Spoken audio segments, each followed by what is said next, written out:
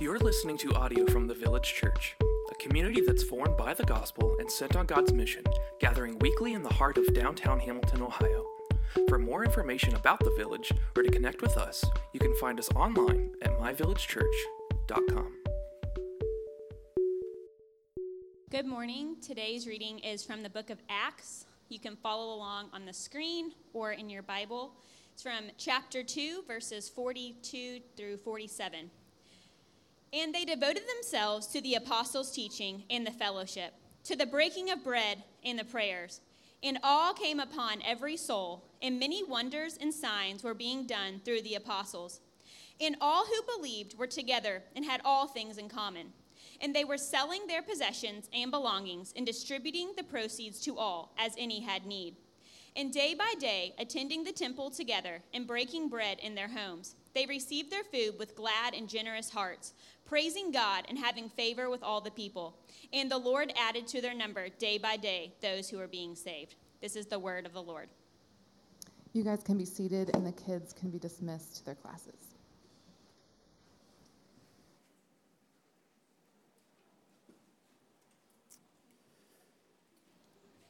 Good morning.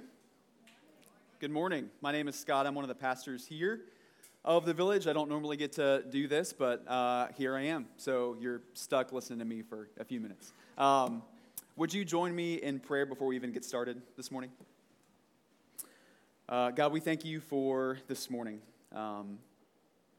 We ask you for your help as people who, wherever we are in life, wherever you have us, Lord, wherever our hearts are, our minds, whatever they're set on today, however our morning has gone thus far, who have hurts and sorrows and joys and hopes and fears. And God, I just pray that as real as those things are, that you would allow us to be seen by you this morning, that we wouldn't have to cover up anything or feel like we have to be someone different today, that you might love us, that we might know your love for us in Jesus. And we ask that you would make him real for us today, that we might know your love and your grace and your affection and your forgiveness for us, that you might speak life to us, and we might leave here changed, encouraged, maybe with new life, and maybe for just a renewed life in you today. We thank you for these folks who have gathered. Pray that you would help us to have a much better understanding of what fellowship is when we leave here today, that we might put your love and your grace and forgiveness on display for those who are in this room and for those that we encounter outside these doors. God, we love you. Thanks for Jesus, and do your work in us today. That's in Jesus' name that we pray. Amen. All right, so some of you guys might know that I love taking pictures. I'm not a photographer. I couldn't tell you how to work a DSLR or how to develop 35 millimeter film or any of those things. You hand me a fancy camera, I have absolutely no idea what to do with it. All right, I take pictures with my 3-year-old smartphone.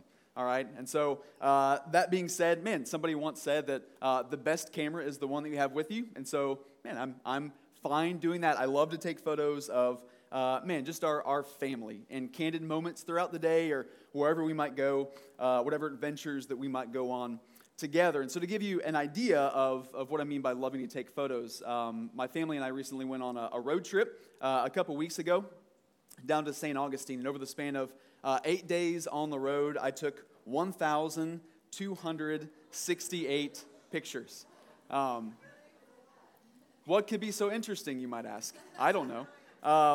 But I captured lots of moments, probably lots of moments many times over and over again. At some point, I'll go through all those, and I'll make a little Google Photos album that's labeled, hey, trip to St. Augustine 2021. But as I have scrolled through the endless list of photos since we've been back, I've noticed lots of moments that I remember freshly but did not bother to capture in photographic form. And so, for example, both times that I blinded our youngest daughter, Vera, temporarily by slathering sunscreen just right in her eyes once, right before we went on a dolphin tour together. And so she's the whole time squinting and closing her eyes, and I didn't capture that moment on film. When I made one of our kids cry at the beach, literally for no reason except that I was just being a jerk. I just made our kids cry at the beach. I didn't capture that moment.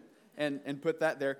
Every time I would we'd drive into a city and try to find a place to park, I just would get irrationally stressed out because we're in this van in a new city. There's a thing on top that's, clearance or whatever going into parking garages. I just get irrationally stressed out. I didn't capture those moments of me begging for silence in the van as we're driving so Daddy can focus on what's in front of him. I didn't capture those candid moments. Didn't think to preserve them once in the 1,200 plus pictures that I have on my camera phone because honestly, I don't want to remember those, right? I don't want to remember those. I don't want Google to remind me in a year, hey, look at what you're doing 1 year later, and it's me losing my mind over a kid kicking sand too close to a peanut butter and jelly sandwich. That's what it would have reminded me of. And when I think of myself and my family, I want to remember something much more polished. Right? I want my memories handpicked. I want the images to show the best version of myself and my family. And yet God, despite being perfect, is far more honest than I am about the images of himself and his family that float around the world for everybody to see. Namely, you and me, the image bearers of God, and especially his family, the church. Because he has framed the less than flattering moments that his people have done throughout history in the scriptures, right, for all people to see. In our series focal passage that Bailey read for us this morning, Acts 2, 42 through 47, we see the quintessential family photo of the early church. It's all great, right? It's the kind of shot that you put on a Christmas card, or it's your Facebook cover, photo on your profile or whatever. The picture is picturesque, and yet it's real. It's very real. The people are real. Those affections are real. Those actions are real. Acts 2 is not a staged photo. It's not photoshopped in some way. It's a candid shot that simply captures the kind of fellowship that we long for in a family. And that by the Spirit, we can actually have in a church family. And so when we read Acts 2, it seems easy to think about devoting ourselves to a fellowship like that. But this picture isn't the only picture that we have of that fellowship in the album, even of just the book of Acts.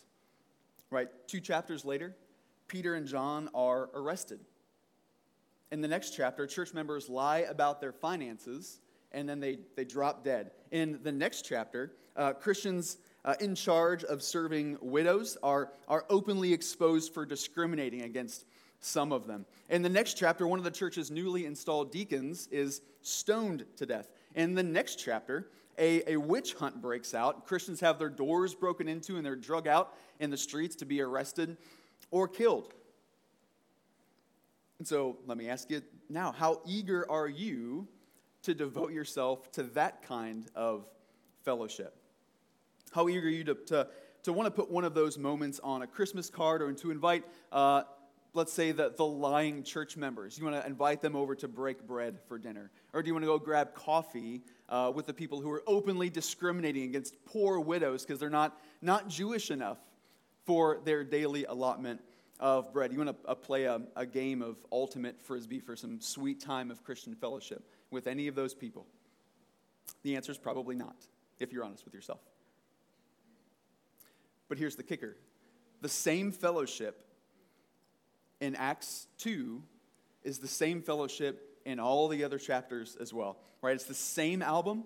It's the same people in the same pictures, right? It's just different snapshots, different angles that provide an equally honest look at who they really are, both the good and the bad and the ugly. The Acts 2 church is the Acts 4 church and the Acts 5 church and 6 and 7 and 8 church. God's honest about who these folks really were. So why in the world would anyone want to devote themselves to people like that? And if we're honest, people like you and me. Devotion to this kind of fellowship is the second mark of gospel community that we see in Acts 2, 42 through 47. And so that's what we're going to explore today. And we're going to do that as part of our series called Life Together by looking at 1 John 1 through 2, a letter that the Apostle John wrote. And in that letter, he exposes some ways that we all too often settle for a counterfeit version of Christian community, often by tricking ourselves into believing that the real church is the perfectly polished one, the one that ironically doesn't actually know its need for God or His grace. And so our main idea this morning is that the gospel alone can rescue us from counterfeit community. All right, so if you would, flip to 1 John 1 through 4. We would love to send you home with one as a gift. For you, as you're turning there, I just want to give you a little background on who John is writing this letter to, because it directly connects with kind of what we're talking about today. John's writing this letter to Jewish Christians who have been disfellowshipped on two different fronts. First, they've been kicked out of their synagogues, all because that they believed that Jesus was the long-awaited Messiah, and the leaders of those synagogues didn't. So they lost their community. They were ostracized from the place and the people where they'd experienced probably so much of their life, maybe their whole life. Worship, mourning and celebrating, think about milestones, marriages, deaths, births, all those things now just kind of gone. And then second, some of these Jewish Christians who were kicked out of the synagogues with them because of Jesus were now slowly but surely starting to turn their backs on them and on Jesus just so they could be accepted back into their synagogue. So imagine how hard it would be to be kicked out of a place like that in the first place. And I know that some of you can, because that's some of your stories. And then if you can imagine how much more difficult it would be to have the folks that you thought were in it with you then also kick you to the curb and go back. That's tough. That'll leave scars. That'll call into question what they're even doing. Like, what are we even doing here? Is this thing even true? And even if it is true, if this thing is real, is it really worth all of this? I just want my community back, my fellowship back. And all I have to do to get back is just drop this whole Jesus thing, right? This is John's audience, the people who have been experiencing probably the exact opposite of what we see in Acts 2. And so let's see what he starts his letter with. This is 1 John 1 through 4. That which was looked upon and have touched with our hands concerning the word of life. The life was made manifest, and we have seen it and testified to it and proclaimed to you the eternal life, which was with the Father and was made manifest to us. That which we have seen and heard, we proclaim also to you, so that you too may have fellowship with us. And indeed, our fellowship is with the Father and with His Son, Jesus Christ. And we're writing these things to you so that our joy may be complete. All right. Do you hear what John is hammering home over and over again in this? He's saying that Jesus is real. He's been around since the beginning. He was in heaven with the Father. He showed up here in flesh and blood as a human like you and me, and He's still alive with an eternal life that we've told you about. We've heard Him with our own ears. We've seen Him with our own eyes. We've touched Him with our own hands. This Jesus that everyone around you is calling you crazy and even cutting you out of their life for believing is real. And this might seem like a weird place to start a letter about fellowship, but that's only true if we believe fellowship can come from anything else except a very real, a very alive, a very personal Jesus.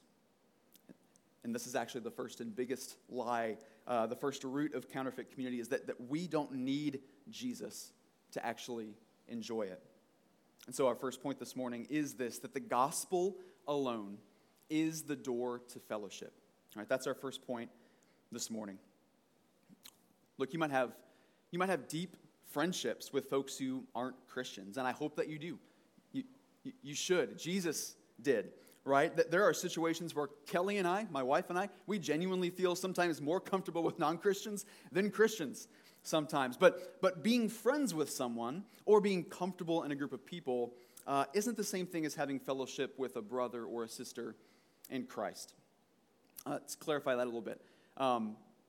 Fellowship is not the entire cast of friends constantly hanging out in a coffee shop at all hours of the day, as if no one has any jobs or responsibilities or anything else to do at all in life but hang out together. Fellowship isn't experiencing some like real life sitcom where folks do everything together, experience some zany antics, maybe experience a little bit of drama, and then everything goes back to normal at the end of the episode. It's not some new level of fun or some achievement that you unlock once you find all the right BFFs to fit into your friend group, all right? Fellowship, by definition, is a deep participation in a shared life in Christ. In the Greek, the word koinonia, which we translate as fellowship, literally means sharing or participation, and it's used in a variety of ways in the New Testament. In Romans 15, social relief of the poor in another city. In Philippians 3, it refers to sharing in the suffering of someone else, Jesus. In Galatians 2, it refers to James and John and Peter shaking hands with Paul as new partners in gospel ministry. Paul, who they had only just met, but who they'd heard about because he was famous for arresting and killing Christians, the guy who was actually spearheading the whole breaking down the doors and dragging people out thing, right? But when they perceived the grace that was given to me, writes Paul, they gave the right hand of fellowship to Barnabas and me. See, none of this requires anyone to be BFFs or to have mutual hobbies or like the same movies, to know each other for a long time, or to stay in the same city forever. This kind of fellowship is deeper than just simple common interests. We've got 5 kids. Kel and I have 5 kids. The last 2 were twins. All right, so we got like a buy one, get one kind of deal there. So 3 times, not 4, but 3 times since we've been parents, we've introduced our kids to their new siblings, however many of them there were at the time. And even though they had never laid eyes on one another before, I didn't know their personality, didn't know the toys that they would like to play with, whether they were good at sharing or waiting their turn or what have you. Before any of that, we brought them into the room and said, Mabel, this is Holden, your brother. Holden, this is Vera, your sister. Vera, this is Carrick, and this is Joshua. These are your brothers. We didn't ask them if they wanted to be siblings. We didn't take a vote. There was no vetting process at all in this. We simply declared it, right? And it was so. And from then on until forever, whether or not they would have picked each other as friends on the playground or in the cafeteria, man, they would share a life and a family not of their own choosing, and yet in every way their own. And this is how friendship and fellowship are different. Where fellowship is formed when God says, she is one of mine forever. Son, meet your new sister. Daughter, meet your new brother. Fellowship is God ordained. It's as unbreakable as the grace that brings us into the family of God. Christian, do you know that you're part of something like that? Like, non-Christian, do you want to be part of something like that? I think that you would, right? If you do, you don't have to win our approval or anyone else's approval. You only have to believe that Jesus has won God's approval for you already, that he lived the perfect life that none of us ever could, that he died the death on the cross under judgment that we deserve for our sin. And he came back to life, defeating death itself, something that we could never do on our own. And he did it all in your place. Not merely to save you and to call you his, to adopt you as his son or daughter.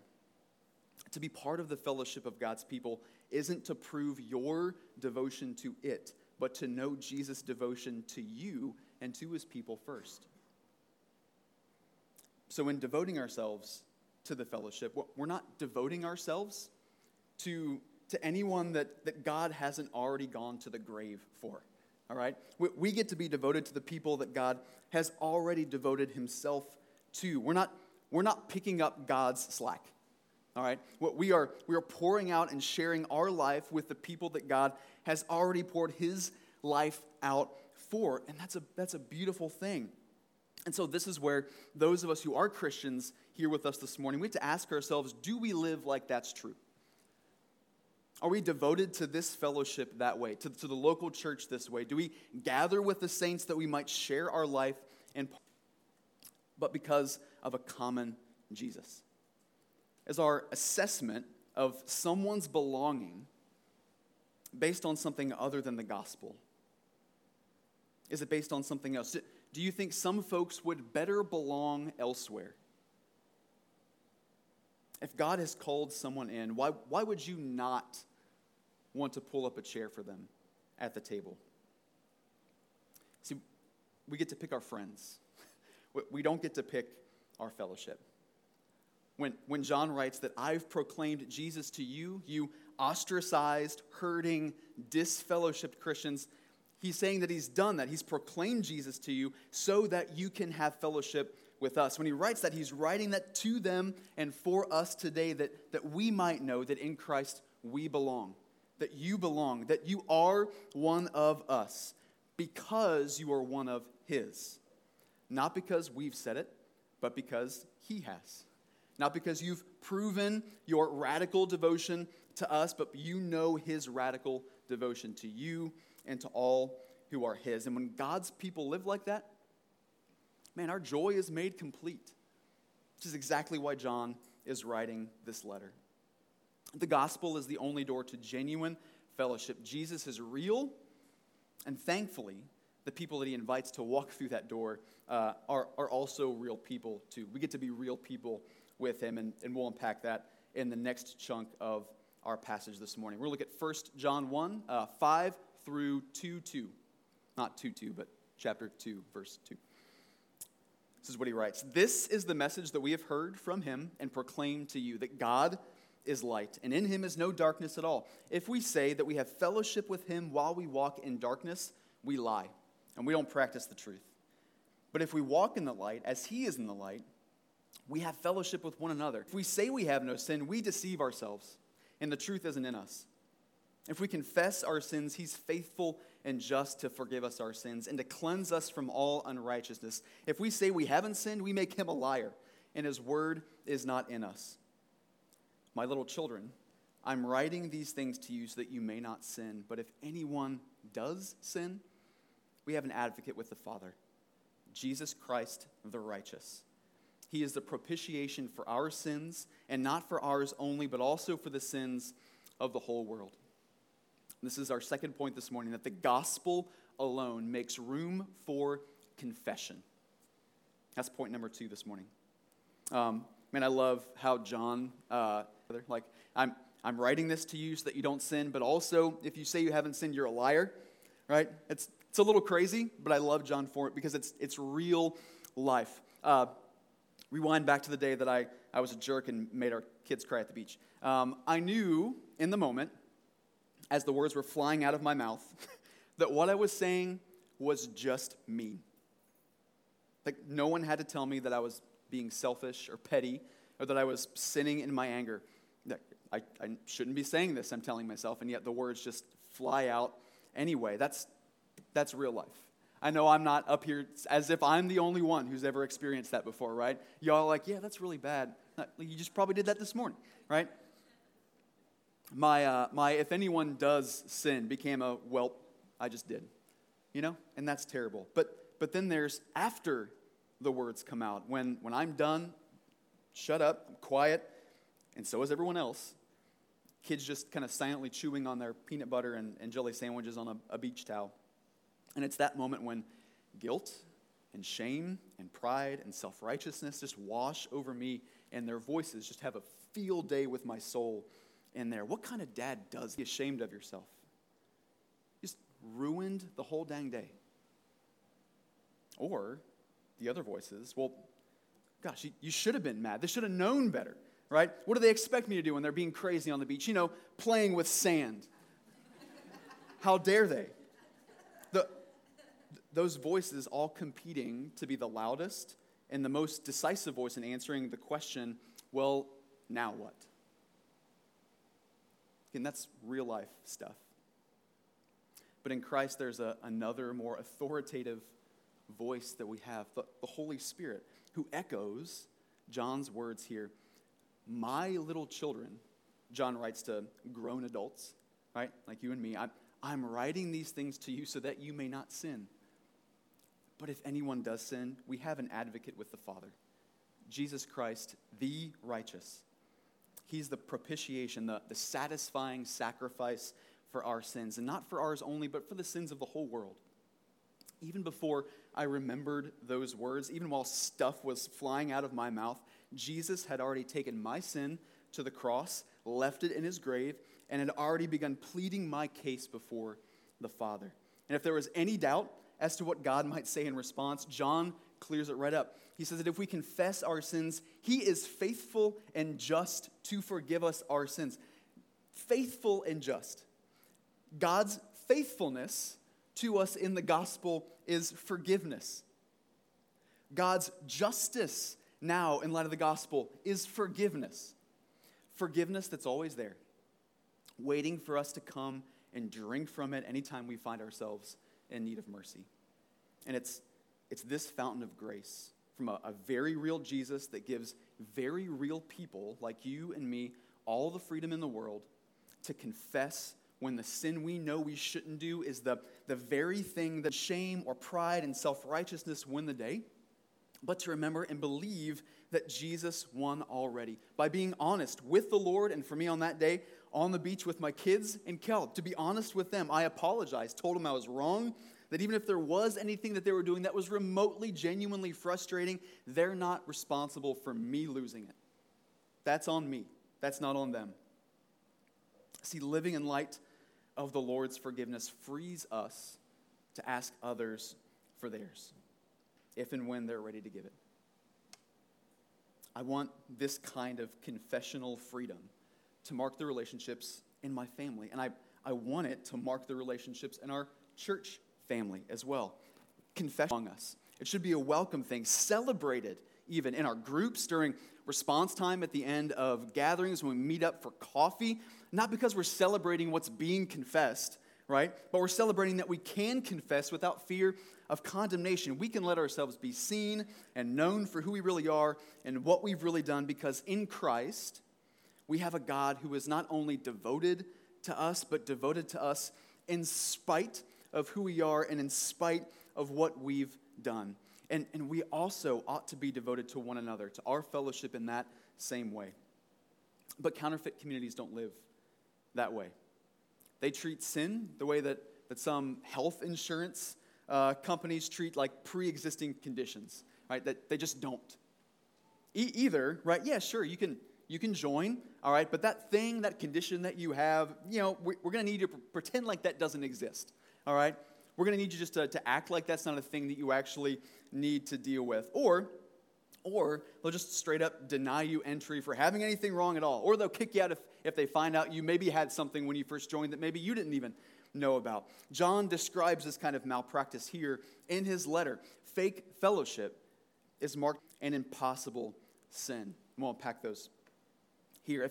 If you say you've got fellowship, but you're walking in the dark, not letting yourself be seen, hiding sin, declaring certain parts of your life taboo that no one can see, speak into, weigh at all, then you're not practicing the truth, John says. You might know the truth of the gospel, but you're not living like it's true. Otherwise, you'd walk in the light, because you know there's nothing but forgiveness to be found on the other side of confession. That's undisclosed sin. Or, if you don't think there's any sin in you, if you're walking around thinking, gee, I'm really glad I don't need God's grace today. Feels really good. Maybe it's possible there's something in there, but I can't think of anything where I might need his mercy or forgiveness today. If that's you, then John says that you're deceiving yourself and the truth isn't in you. If you are being honest with yourself and really letting God's truth hit you as it ought, man, then your need for God and his grace would be obvious. That's unassuming sin. Or, lastly, if you say that you haven't sinned, either you don't think you've ever done something that God might not approve of, or even if in conflicts or failure or whatever, you just can't even entertain the notion that something would ever be your fault, right? Your default position is always one of innocence. Then you're not just lying to yourself. John says you're calling God a liar for having the audacity to say that you might actually need his grace as much as anyone else does, or that you even really need it to begin with, right? That is impossible sin.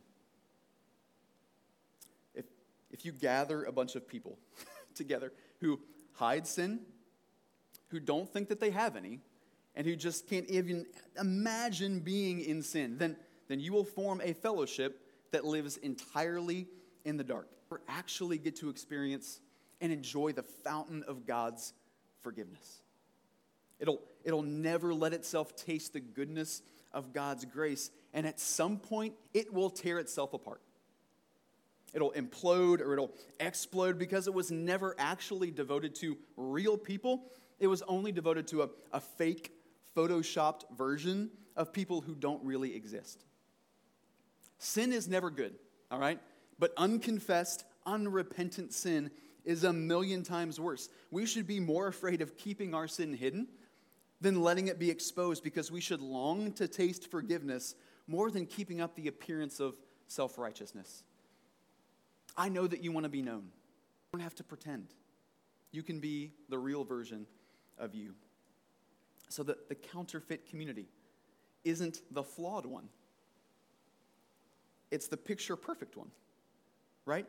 Yes, God's people ought to be distinct from the world, right? We ought to love righteousness, fight sin, and yet one of the ways that Jesus calls us to fight sin is by confessing it, right? Not covering it up. One of the ways that we get to be distinct from the world isn't in not having sin, but in how we deal with sin. Not just if it happens, but when it happens. And when John writes that if we walk in the light as he is in the light, then we have fellowship with one another, and the blood of Jesus, his son, cleanses us from all sin, he's assuming that we're all going to need the grace of Jesus if we're going to live out this thing in the open like this. Right? The gospel is the only door to genuine fellowship, and it's the only thing that makes room for genuine confession in those relationships. Are you devoted to a fellowship like that? Are you taking advantage of that confessional freedom in your friendships or your community groups or your family? Do people feel safe to confess to you? Do people trust that if you come late, God's grace and mercy? And do you know that God meets you with that same forgiveness? Do you know that he's devoted himself to you, not just because of who you are, but more often than not, in spite of who you are and what you've done? Should we get to know the truth? So let's practice it together. Let's show up in one another's lives and be devoted to each other in this kind of fellowship, even if it's scary. And it can be scary. But there's nothing but real forgiveness. And as we'll see in just a second, a real love on the other side of confession. All right, we'll read our last chunk here this morning in 1 John. Looking at 1 John 2, 3 through 11. And by this we know that we have come to know him, if we keep his commandments. Whoever says, I know him, but doesn't keep his commandments is a liar, and the truth isn't in him.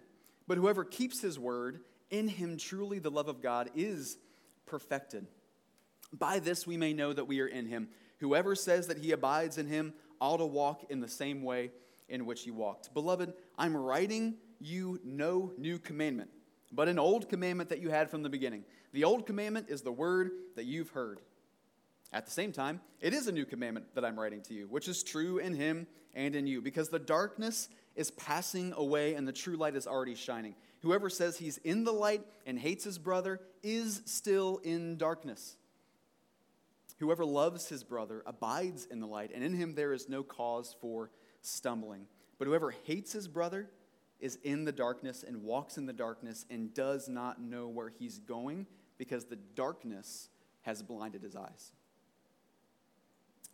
More of John saying like two opposite things right after the other. You know, like, hey, this isn't a new commandment. It's old, but also it is new. Like, I love that. And the commandment that he's referring to is simply to love our brothers. If you sum up everything God calls us to do, to love our brothers and sisters, that is it, which is a lot harder than it sounds.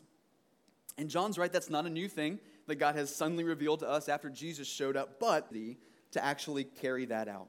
So our third point this morning is this, that the gospel alone creates unconditional love. When I had to confess to my kids on the beach and ask for their forgiveness, I made sure to let them know that my sin was not their fault. which might sound like common sense stuff, but it's not always that obvious in real life, and especially when you're in the moment. There may have been a million genuinely frustrating things, but my impatience was not their fault or anyone else's fault but my own. I was still commanded to love my kids, even though I was irritated, even though I was probably very hot, even though it was lunchtime, so I was probably a little hangry, all right, which Kelly tells me is a thing that I get from time to time. That's fine, I own it, but so do you. But listen, the charge to love my kids doesn't go away just because I'm hangry. Being hangry isn't an excuse for being a jerk, period. Someone acting like a jerk to me is not an excuse for me to be a jerk back to them. That's not how this works. My obedience to his command to love my kids is not dependent on them, all right?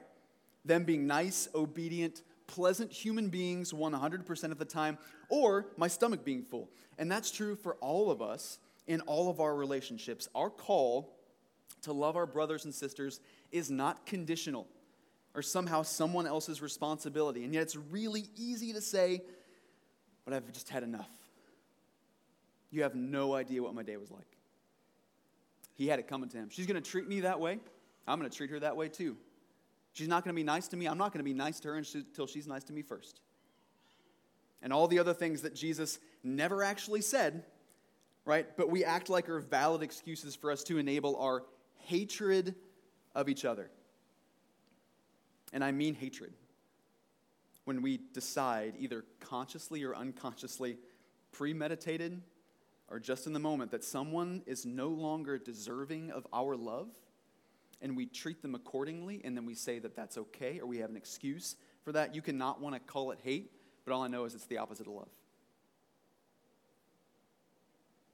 By this we may know that we are in Christ, John writes. Whoever says he abides in him ought to walk in the same way in which he walked. And I don't know about you, but I'm pretty sure Jesus' love for others wasn't conditional. Against, spit on, betrayed, abandoned, literally carrying the burdens of the world on his shoulders. He didn't use his circumstances or the attitudes of the people around him as an opportunity to withhold love or to respond back in kind. In fact, conditional love is actually the opposite of the gospel, right? That again, he loves us not because of who we are or because of what we've done, but often in spite of it. The gospel doesn't just free us to be real people, but it enables us to love real people even when it's hard. Notice that John doesn't address the relational circumstances that might lead a person to want to hate a brother or sister. He doesn't talk about how devastating it might be for the people getting his letter to be kicked out of their synagogues and then abandoned by the people they thought were in it with them for the long haul. That's because John's not saying that people aren't frustrating. People are frustrating. He's not saying that if you claim to know Jesus and you're sad or mad or disappointed by somebody that you're a liar or that you don't get the gospel. That comes with the territory of being in fellowship with real people, right? It's just a human thing. And those feelings are oftentimes the right responses to that stuff. What he is saying, though, is that hatred is never the right response. Withholding love from someone never accomplishes what we think it's going to do, but it sure is an easy way to fool ourselves into thinking that we care a lot. Discredit, we dehumanize fellow image bearers, brothers and sisters in Christ, in the name of caring too much about truth or justice or even love itself. We care too much to let them get away with it, whatever offense they've committed. But the eyes that we think we're seeing so clearly with to render that judgment, John says, have been blinded by darkness. We think we're building a better community, but we're laying stumbling blocks in the way of people knowing Jesus. We think we know a better way forward, but we've just traded the way of Jesus to walk a road paved with guilt and shame and condemnation and fear, all the gotcha moments and the one-ups and the one-arguments on social media or whatever, but it's all for a good cause. I just care about this too much to let it go. These are the marks of a counterfeit community. In the church, it can take a more subtle, more socially acceptable form a little bit. We know everyone in Christ can belong. We know that everyone is forgiven, right? But we begrudge certain people's presence at the table. I'd actually be able to get something out of this if this person wasn't here. I'd be more patient, more kind. I wouldn't get so angry all the time if this person wasn't around as much. And so I kind of wish that they weren't. We never finish that part, but that's what we really mean. We say that to ourselves while we're sitting in the same room as them or in line, the same line for communion on Sundays. I was talking to a buddy this week, and he told me that someone asked him, if the way you live is a product of what you believe, then what do you believe? And this morning I'm wondering how many of us believe that God merely tolerates us. That he forgives because he has to. It's the faithful and just thing, right? But that he has no real desire to do good to you beyond that. No real affection. His obligation is fulfilled. Now try not to bother him too much. And when we hear John say that if we obey God's command to love each other, then God's love is perfected, we interpret that to mean that God's making us pick up his slack. That his love is imperfect, and we have to do for others what he doesn't really even want to do for us. Because if we ask ourselves, man, we really think God begrudges our presence at his table sometimes. He's devoted to us, but only because he has to be. But in reality, the love that God has put in us is perfect. It only becomes imperfect when we let it stop with us. When we filled up with the love that God has poured out into us after looking upon us and our own sin and our own weakness and all the ways that we are frustrating, right? When we look then at anyone else and say, but you don't deserve that. I just can't want good for you right now. That's when God's love becomes imperfect. That's now happening according to John. This darkness that's passing away, this light that's shining through, that's not you getting woke or being anti-woke.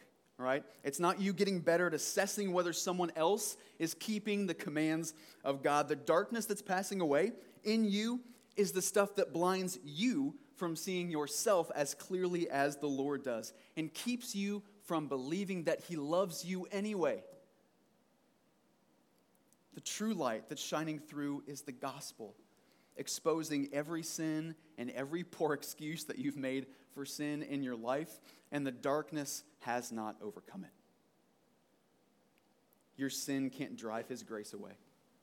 What should really be exposed, as the gospel exposes you over the course of your years, isn't merely a laundry list of reasons why God shouldn't love you. But what should be exposed to us is God's ever-growing, unconditional capacity to love that never stops wanting you, that never stops wanting to work for your good anyway. Who would want to devote themselves to a people like us? He would. Why? I don't know. He's good, and he's gracious, and he's loving. He loves us, as Deuteronomy says, because he loves us. It's unconditional. Let it be known that God's devotion to his people isn't a begrudging one, in spite of who we are or what we've done. It's a magnificently loving devotion that wants and works for our good, even when we're at our worst. And that love, church, is the love that is in us. And it should mark our fellowship in a way where we don't merely tolerate people because of Jesus, but we want them because of Jesus. We don't merely put up with them because of the gospel, but we want and we work for their good because of the gospel. May we not walk around in this fellowship as if we're all waiting to be loved before we can start loving one another. As if our capacity to want and to work for the good of your brother and sister is hinged on them, on their obedience or on their love towards you first. No, your capacity to love unconditionally is hinged on how well your soul is acquainted in this moment with the real, initiating, unconditional, ever-present love of a real Jesus to a real person like you. And it's this gospel alone that can create a fellowship marked by unconditional love between its members. Because the gospel alone can rescue us from counterfeit community. There's no longer an excuse to not love. And yet, there is an unending fountain of grace to come back to time and time and time again when we forget. And we will forget, and we will remember, and we will forget, and we will remember. And this is what we get to do as a church community. We get to do that together. And we'll do it to the praise of his perfect love and the completion of our joy together in Christ. And it's this act of remembering that we get to do every week when we gather together here. And every week at this particular time, I want to invite the band can come back up. Jesus called us to remember him every time that we broke bread and took the cup. And so it's not surprising that one of the things that we see the followers do in Acts 2, one of the things they're devoted to is the breaking of the bread. One of the last things that Jesus did before he died was to call his followers around a table together for a meal. Followers who many of them had little or nothing to do with one another apart from their commonality in Jesus, the call of Christ. A table that did not belong to them. And a meal that would serve as a reminder of God's devotion to his people through the body and the blood of Jesus, symbolized by bread and wine, symbolized this morning in the lovely wafers and the juice that are in these little plastic cups up here. And so I want to invite you all into a time of response, repenting, reflecting, remembering. And there are many ways you can do this. Whatever God has stirred in you this morning, looking at the questions up there, if you want to pray, you can do that at your seat. There'll be folks back there who would love to pray with you. I'll be right back here against the wall if anybody wants to pray as well, or just talk. There's a prayer bench over there. If you need to get on your knees, go for that. If you want to sing with the band as they sing with the band. And also this morning, we get to celebrate communion, an invitation to the Lord's table. And so if you're a believer in here this morning, that's for you. If you're a believer who has reflected on his own heart and believes that everyone else who comes up here is also part of God's table, and that you are, not because of you and what you've done and who you are, but because of what Jesus has accomplished. His body broken for you, his blood shed for you, that's what that is a symbol of. And we get to celebrate that together. Invite you to come and participate in that with us this morning. So let me pray, and then I'm going to turn it back over to the band as they lead us in song. Father God, thank you for this morning. Thank you for your radical devotion to us, that you don't begrudge any single one of your sons or daughters, but you built a family entirely on the unconditional love that you've not just demonstrated as an example for us, but that you have given to us as a substitute and also as just a fountain, a well to enjoy with you and with one another. Thanks for making a way for us to know a real Jesus, to be real people, and to know what real love truly is through Christ. Whatever, God, you might be stirring in the hearts of these people who have gathered, I pray that they would listen, that the loudest voice would not be the guilt, the shame, the pride, the self-righteousness, but they would humble themselves. They would listen to your Holy Spirit, cling to Jesus, and then sing in their hearts how great you are. Father, we love you. Thank you for this time, and it's in Jesus' name that we pray. Amen.